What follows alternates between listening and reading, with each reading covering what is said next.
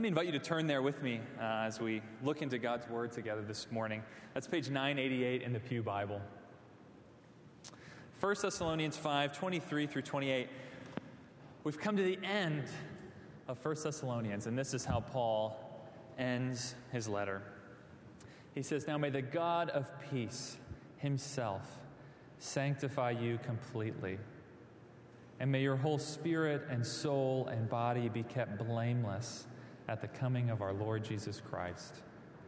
He who calls you is faithful. He will surely do it. Brothers, pray for us. And greet all the brothers with a holy kiss. I put you under oath before the Lord to have this letter read to all the brothers. The grace of our Lord Jesus Christ be with you." Let's pray together.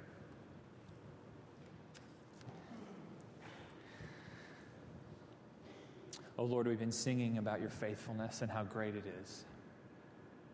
And Lord, we acknowledge that this morning you are indeed still faithful. And we pray that you would exercise your faithfulness today in our hearts as we look again into your word. Lord, that you would draw us nearer to our Lord and Savior Jesus Christ, that in him we would be reminded and refreshed that every spiritual blessing has been poured out upon us in him. Lord, as the summer begins, would we see a fresh season before us to experience and to enjoy the great grace that you have extended to us in your Son. Lord, may this be the case. In Christ's name, amen. Well, we've been thinking together all spring about our vision as a church, about our vision of being a gospel-centered community, about being a gospel-centered church.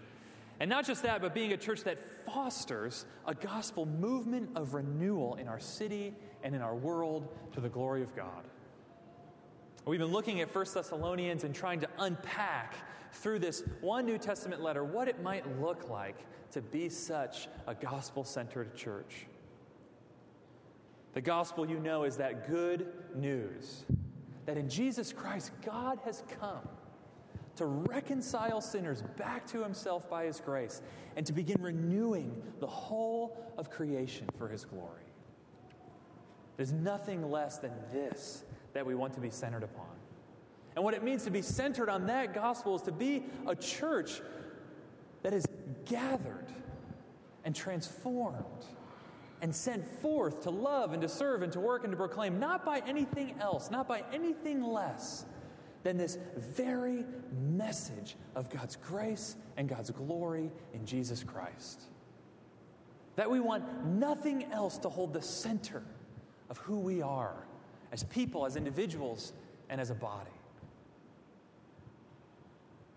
And not only do we want it to be about us, but we want to be fostering a movement. We want to be a part of God's global work of renewal. And that means we're not just focused on our own needs, but our sights are set on seeing our whole city and seeing our whole world even brought to life through the message of Jesus Christ. You know, we saw in chapter 1 of 1 Thessalonians, if you were with us way back in January, that a person or a community in touch with the grace of Jesus is like a resounding bell. And we just reverberate with this life-giving message. And it goes out and it grows and it spreads and it starts to resonate in hearts and in cultures like nothing else. So this has been our vision, and this has been what we've been trying to unpack and lay some of the groundwork for over the last 5 months. But you know, as we kind of draw this series to a close, of course not drawing our thinking about our vision and our mission to a close, but drawing this series to a close. You know, I think if we're honest, at times, as we think about what God has called us to, I think it will be easy sometimes to want to give up. Think of the Thessalonians, living in the midst of a cultured crossroads city, experiencing opposition for their faith in Christ, trying to overcome all sorts of cultural barriers to the gospel, and struggling to overcome indwelling sin in their own lives and in their own community. In other words, those Thessalonian Christians were just like us. Our city that we live in is a cultured and crossroads kind of place. We too face and try to overcome all sorts of cultural barriers to people hearing the gospel as good news. And we too struggle with the remaining sin in our own lives. And in the midst of it all, you start to wonder,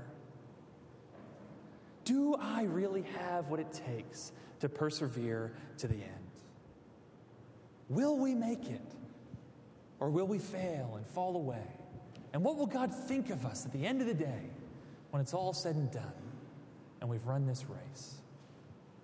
And we start to wonder, am I really seeing change and growth in my life?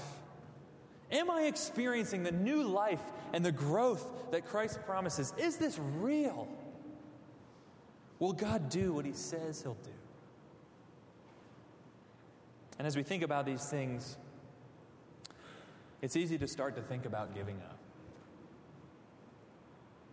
But you see, friends, Paul wants this message to be ringing in our ears as he draws his letter to a close.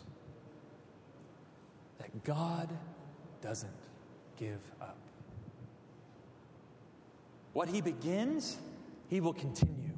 And what He continues, He will finish. Those He summons, He will sanctify. And those He calls, He will keep. And that means that even though hardships will come and disappointments will happen and the road will get rough for each one of us, because we know that God doesn't give up on us, we have what we need to not give up either. You see, right in the middle of our passage today, Paul says this: God is faithful. That's the big idea. Verse 24, He who calls you is faithful. He will surely do it. Do you see how unlike us God is? We are fickle and temperamental creatures, aren't we? Always changing our minds, always going back on our commitments, all too often not keeping our promises and not following through. But God, Paul says, God, the God of the Scriptures, is faithful. God does what He says He'll do, and He doesn't give up, and He doesn't change His mind. You know, it's striking as you read through the book of the Psalms, for instance. It's striking as you read through the Psalms how often God is praised for His faithfulness. This summer, we're actually going to do a series in the Psalms, and we're going to see that theme over and over and over again. It was all over the Psalm that we read earlier in the service. God is faithful. And of course, God's faithfulness is one of His attributes, so it's right and good to praise Him for who He is. But you know, the Psalms are also a really honest book, aren't they?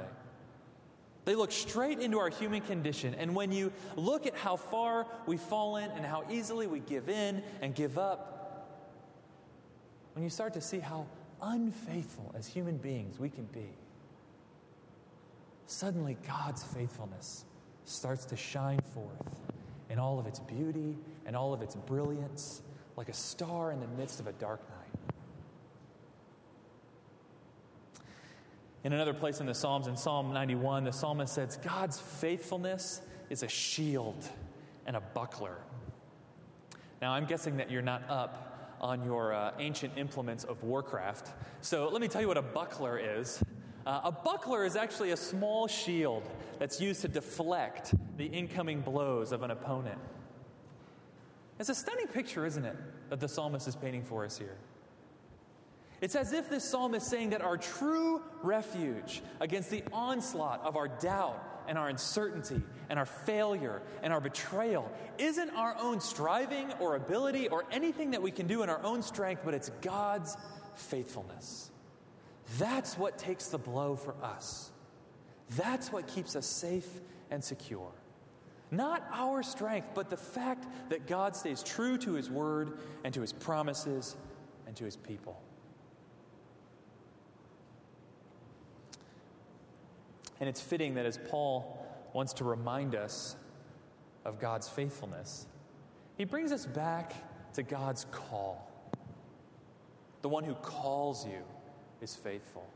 Now, why would Paul want to do that? Why is that such a great signal of God's faithfulness?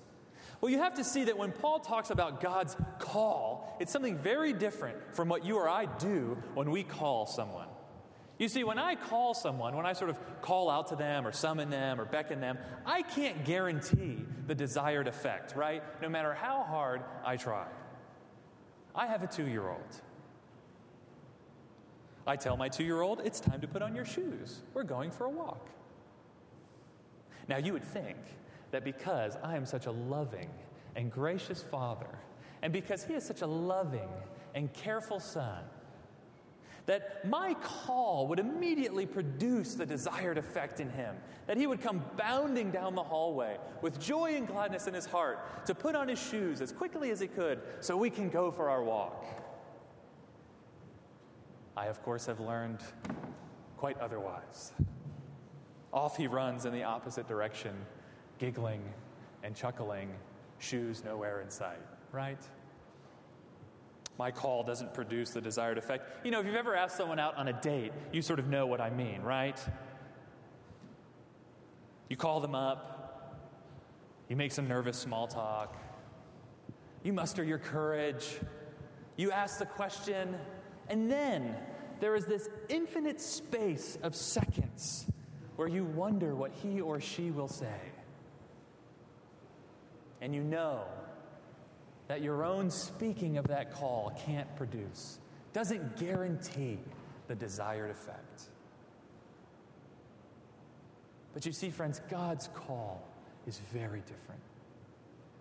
The language of call in the New Testament, more often than not, and especially in Paul, refers to the powerful, sovereign summons of God the Father in and through the gospel proclamation that awakens us to respond to faith in Christ. Of course, sometimes the word call in the Bible just means inviting someone or beckoning someone, but more often than not, it's this that is meant. God's call is this powerful, liberating summons that brings the reality of the gospel home in our hearts, such that we respond in genuine faith in Christ. You see, God's call, unlike my call or your call, does produce the desired effect. And you see, Paul wants us to remember that this is where our Christian life began, when the Father called us, when he summoned us. You see it in Acts 15 when Paul shares the gospel with a woman named Lydia, and we're told that the Lord opened her heart to respond to Paul's message. And that's what happens in every believer. Perhaps for years someone has known about the gospel or has heard it proclaimed, and it's been simply to no effect in their life. But then finally, the heart opens and the defenses drop. And this time, it's different. It's as if God himself is addressing us, as if the risen Lord himself is calling us and commanding us to come to him. And in fact, friends, that is exactly what is happening.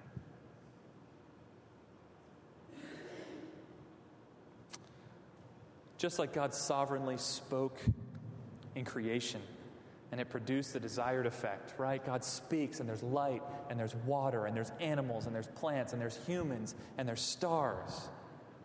Even so now, in and through the proclamation of Jesus Christ, God the Father is speaking to produce his desired effect. New life, genuine repentance, saving faith. Just like God summoned all of his creation out of the nothingness of non-being, even now God is summoning his new creation into being out of the nothingness of our sin and our death. And all of this, you see, all of it is evidence of God's faithfulness. You see, God promised way back at the beginning of his work of redemption that he would save a countless multitude of men and women from every tribe and tongue and nation, that he would build his church and redeem a measureless number from among fallen humanity. Abraham, God said, go look at the stars. So shall your offspring be. In you shall all the nations be blessed. And lo and behold, what God promises is what he does. He's faithful. As he calls men and women into union with Christ and thus into union with the body of Christ, don't you see God's fulfilling that ancient promise to Abraham? That ancient promise to redeem a people and to build in the midst of the fallen world a beachhead for his new creation. In fact, the Greek word for church at its root has the same word as this word for calling. The ecclesia, the church in the New Testament, is literally the called out ones. Our new life in Christ begins with God's call, and that is a demonstration of God's faithfulness. But you see, what Paul really wants to drive home for us in this passage is not just that the beginning of our life in Christ is secured by God's faithfulness, but more importantly, he wants us to see that the middle and the end are secured by his faithfulness as well. He who calls you is faithful, he will surely do it, Paul says. And what's the it that God will surely do? Well, he's prayed. It's exactly what he's prayed for in verse 23. That God would sanctify us and that God would keep us. Paul is saying that these things, this growth in Christ's likeness and this preservation to the end, these things aren't optional or uncertain for those who've been united to Christ. These things aren't hanging in the balance. No, because God is faithful. You can be sure that those he summons, he sanctifies, and those he calls, he keeps. In other words, as we look at our present and as we look at our future, here's where our confidence and security lies. Here's our shield and our buckler, as the psalmist says. God is faithful. If he's called you, if he's summoned you, he will surely do it. And don't we need both of those assurances? Don't we need the present and the future assurance of God's faithfulness? We need to know that God will change us here and now, and we need to know that God will keep us there and then. Because after all, what good is an assurance of change now if there's no guarantee about the end? And how believable is a guarantee about the end if there's no change now? But God's faithfulness secures both, Paul says. So briefly, let's look at both. First, because God is faithful, those he summons, he sanctifies. Paul begins this sort of prayer, may the God of peace himself sanctify you completely. I think this verse particularly speaks to those of us who may be discouraged with our present growth in Christ's likeness. After all, that's what we mean by sanctification, growth in holiness and godliness. In other words, becoming more and more like Christ. Perhaps you're still struggling with a particular sin that's plagued you for years. Or perhaps something has happened in your life recently that has shown you that you're not quite as good as you thought you were. You're still losing it with the kids. You're still giving in to lust. You're still giving in to peer pressure. You're still procrastinating at your work. And you've been fighting. And you've been confessing it to God. And you've been repenting. And you've been seeking counsel and accountability. And you've been pushing hard into the grace of Christ and studying the Word. And still, you're still not seeing the change you want to see. And you're discouraged. And maybe you're ready to just give up. Brothers and sisters, if that is you today, listen to what Paul is telling us here. The one who called you is faithful. He is, and he will sanctify you. In Galatians 6, Paul talks about sowing to the Spirit. And that sort of farming metaphor is so helpful because, as we know, growing something takes time, right? God's work of sanctification is gradual. It happens over time and not all at once. And often there are things going on underneath the surface of the soil long before the leaves come pushing through the dirt. You might not see the change, but, friends, it's happening. God is faithful. It's interesting that Paul calls God the God of peace in this context. Now, peace in the Bible is more than just a lack of conflict, right? The biblical concept of peace or shalom is that of an all-embracing harmony or order. It's like a symphony where every instrument is playing their own part perfectly and in tune and in sync with all the others. And that's one way of thinking about our progressive sanctification. It is the God of peace, the God of this harmonious shalom, gradually restoring to our lives the symphonic harmony that was lost through the fall. The church father Augustine famously talked about Christian growth as essentially a reordering and a right ordering of our loves, of bringing it all into harmony. You see, sin in our lives brings cacophony and chaos. That symphony of God's created order degenerates into mere noise and clatter. And on the one hand, we know that sin brings an inner cacophony, an inner chaos results in us as a result of sin. But it also brings a communal cacophony. There's not just chaos in us, but there's chaos in between us as a result of sin. Now, the point I want to draw out of this is that God's sanctifying work isn't just gradual, but it's pervasive. God isn't out just to get rid of the obvious and annoying sins in our lives. He's out to rework the whole thing. He wants our every faculty and every love and every relationship rightly ordered so that our symphony can be heard, so that peace can be restored. Now, perhaps you're here this morning and you're not a Christian. But you know what I'm talking about when I mention this inner chaos, this inner noise. And maybe you hide it well, like the most of us do. And perhaps your friends, when they look at you, think you've got it all together, but you know that inside it's just noise and chaos. And though you've tried and tried and tried, you can't seem to bring about any harmony. And though you've strived and you've tried, you can't seem to bring about any peace. Friends, here's the good news of Christianity. The Bible tells us that in creation, God brings something out of nothing and then brings order to the chaos. And in the same way, in redemption, through Christ, God brings something out of nothing and brings order to our chaos. The God who made us in His image to love and glorify Him can remake us if we'll admit our sin and place our trust in Christ. God will forgive us and begin remaking us again.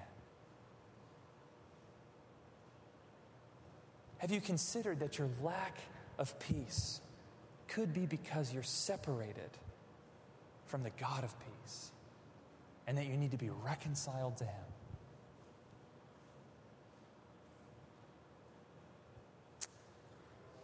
Now, what our text is saying here is that this sanctifying work is a total work. Become a Christian, and it will impact the whole of you. That's what Paul's after when he says, may God sanctify you completely. The NIV puts it, may God sanctify you through and through. Now, that's an important point to realize. Because in our discouragement, we often overlook the fact that God is doing a total work in our lives. We often only hear and are concerned with the surface melody line when God is concerned to rewrite every single part so that our whole being sings like never before. You see, in your fight against sin, God is doing a deeper, more pervasive work than you realize. God isn't out just to make you someone who doesn't lose it with your kids, but someone who is patient and humble in all your relationships. You see, God isn't out just to make you someone who doesn't give in to lust, but someone who is content and satisfied in every moment. And God isn't out just to make you immune to peer pressure, but to make you into someone who lives in the daily awe of God above all else, and someone who walks in wisdom all of your days. So don't be discouraged if you're not seeing the progress you want. Trust that God is faithful and that He is and He will sanctify you through and through. So friends, keep on pressing on. Keep on sowing to the Spirit. Now, needless to say, if God's sanctifying work is this gradual and all-pervasive work in our lives, then it has to be continual, right? It will keep on going until we die or until Christ returns. I think it's Spurgeon who once tells this anecdote. Spurgeon's always great for funny stories. He was a preacher in the 19th century.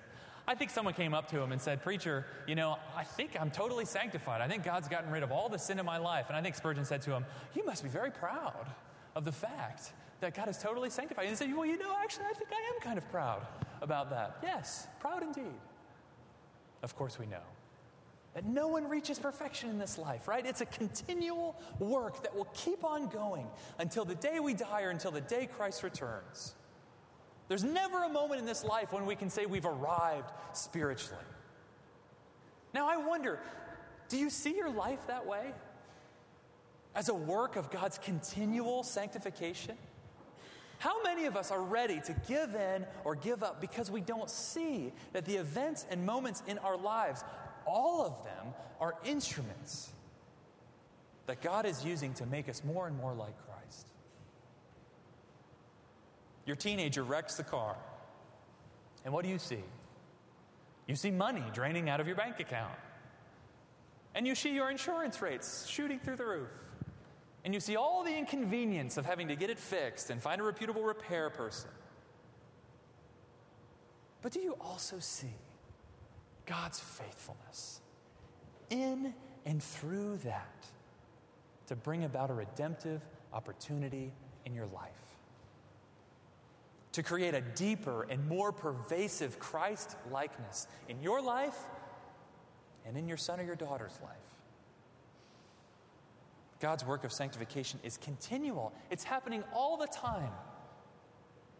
When you lose your job, when you get cut from the team, when your baby wakes you up for the 6th time in the middle of the night, even in these moments, God has not stopped being faithful.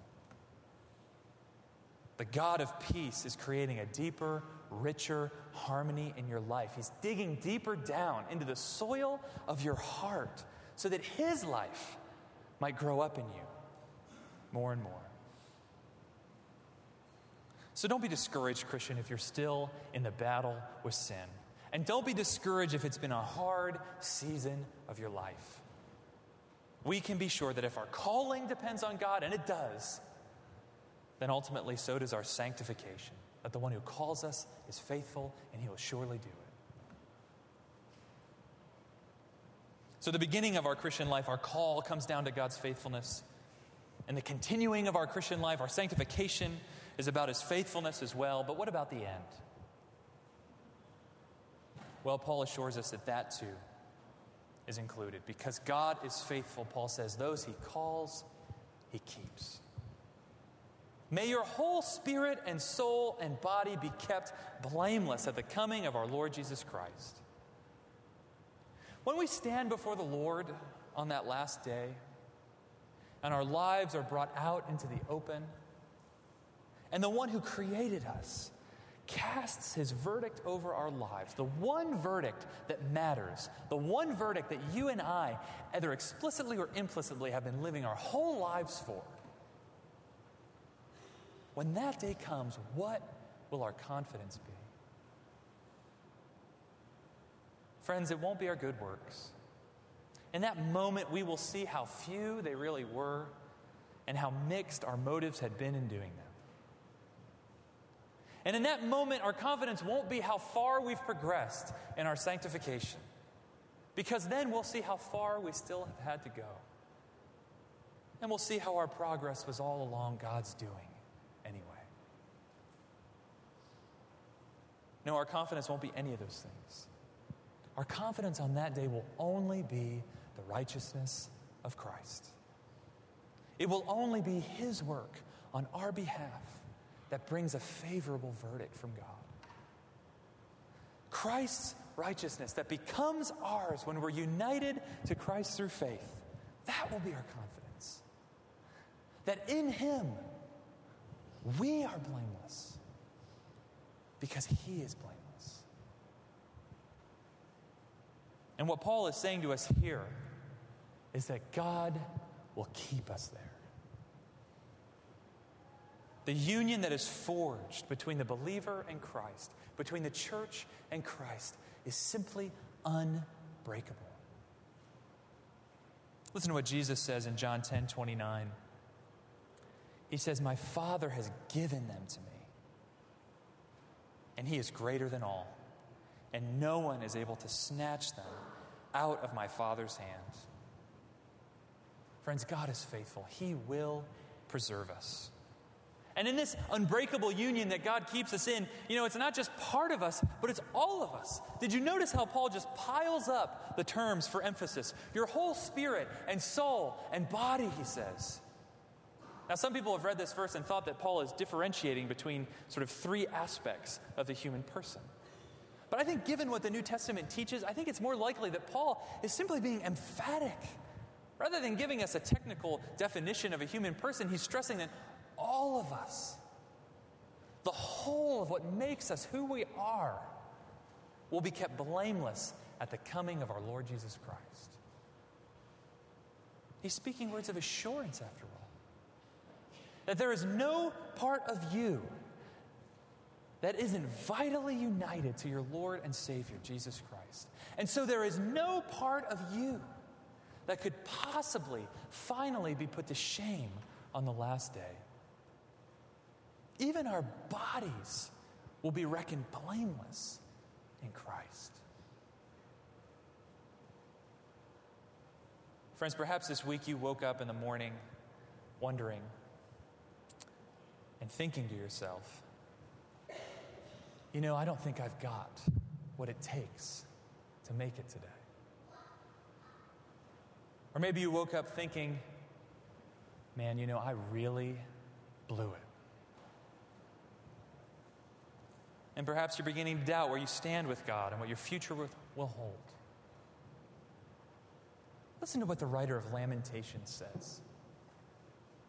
He says, "The steadfast love of the Lord never ceases, and His mercies never come to an end. They're new every morning. Great is your faithfulness. The Lord is my portion, says my soul. Therefore I will hope in Him."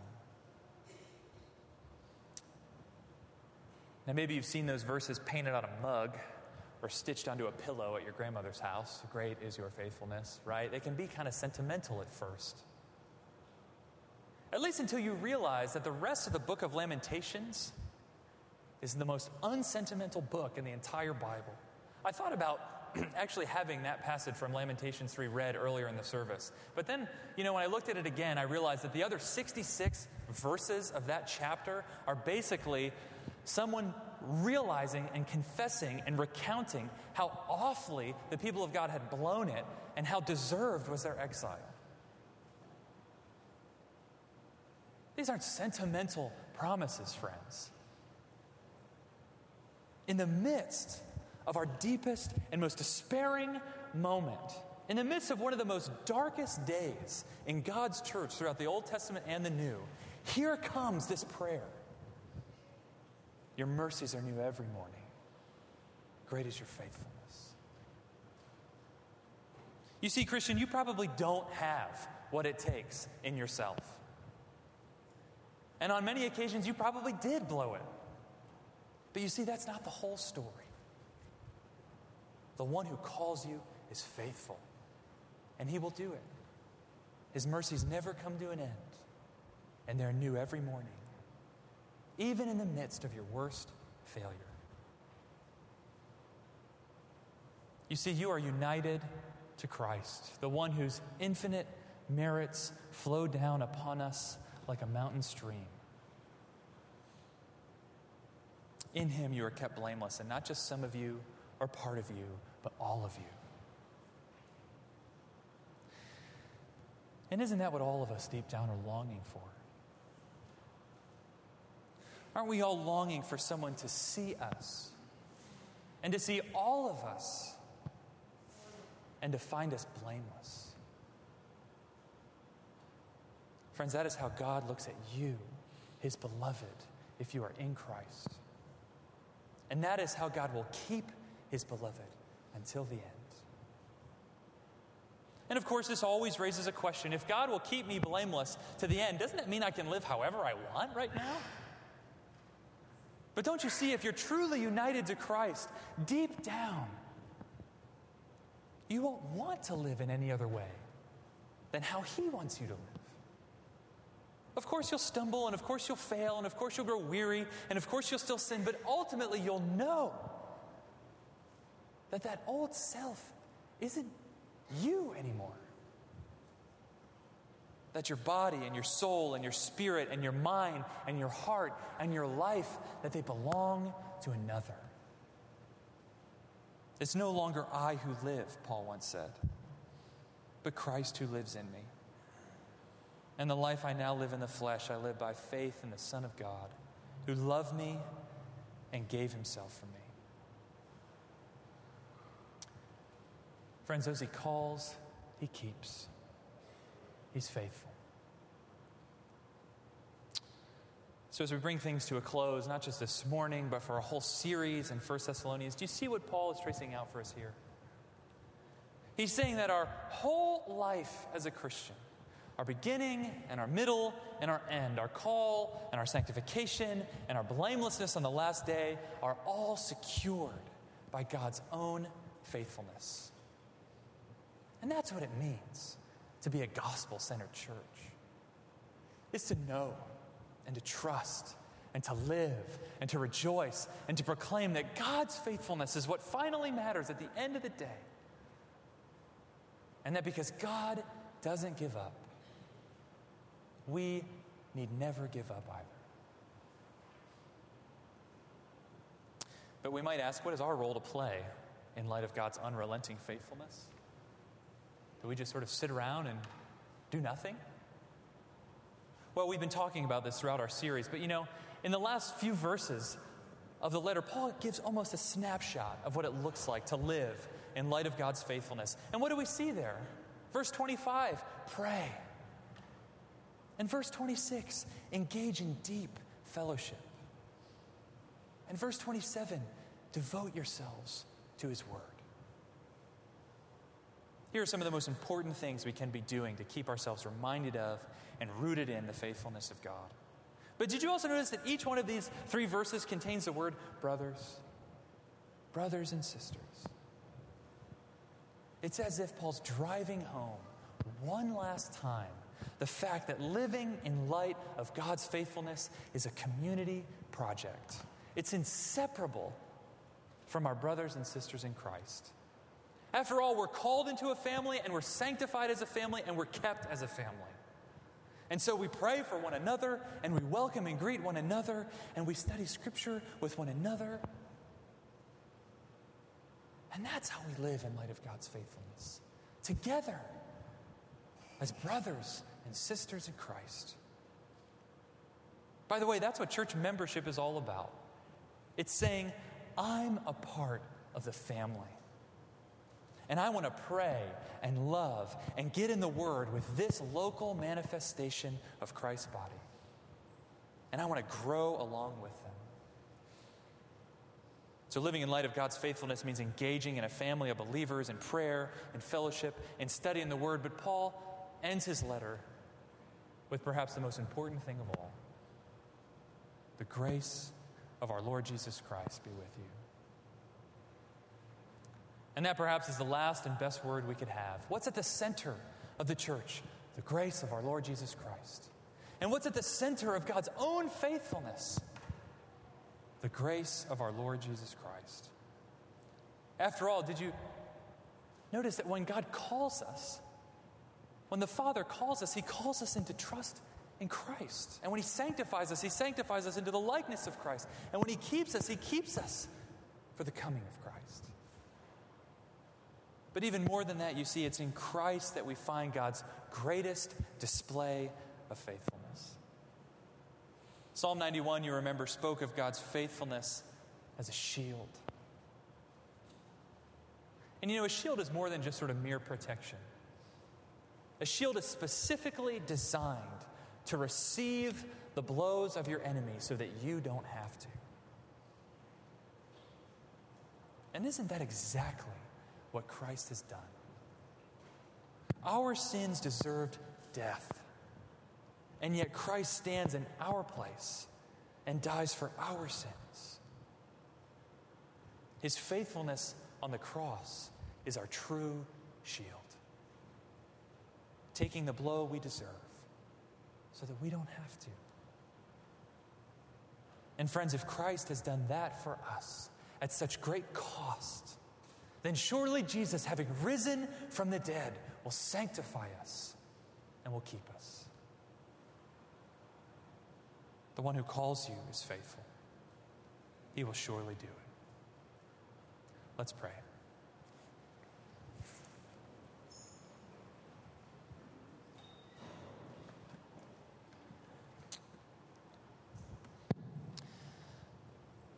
Father, as we bring our study of this book of 1 Thessalonians to a close, we want to praise you and thank you for your faithfulness to us. Lord, as we look into our own hearts, we realize how fickle and unstable we are. Lord, and that if our standing with you relied on our own constancy and our own faithfulness, we would surely be lost. And yet, Lord, what great news it is. That is not our faithfulness, but yours that stands. Lord, it is your faithfulness to all that you've done and all that you've promised that assures us not only of our present growth and change, but also our keeping on the last day. Lord, thank you for being faithful to us. And may our lives live with the freedom and with the joy that come from knowing that we have a faithful God. Lord, as we come to communion now, as we come to the Lord's table, God, as we see your faithfulness displayed before our very eyes, your body broken and your blood poured out, Lord, would you renew us? Would you assure us again that you are indeed faithful? That just as this bread is broken and this cup is poured out, so surely have our sins been forgiven by the body and blood of Christ. And so surely will we be kept blameless by him and in him until he comes. Lord, we pray all this in Christ's name.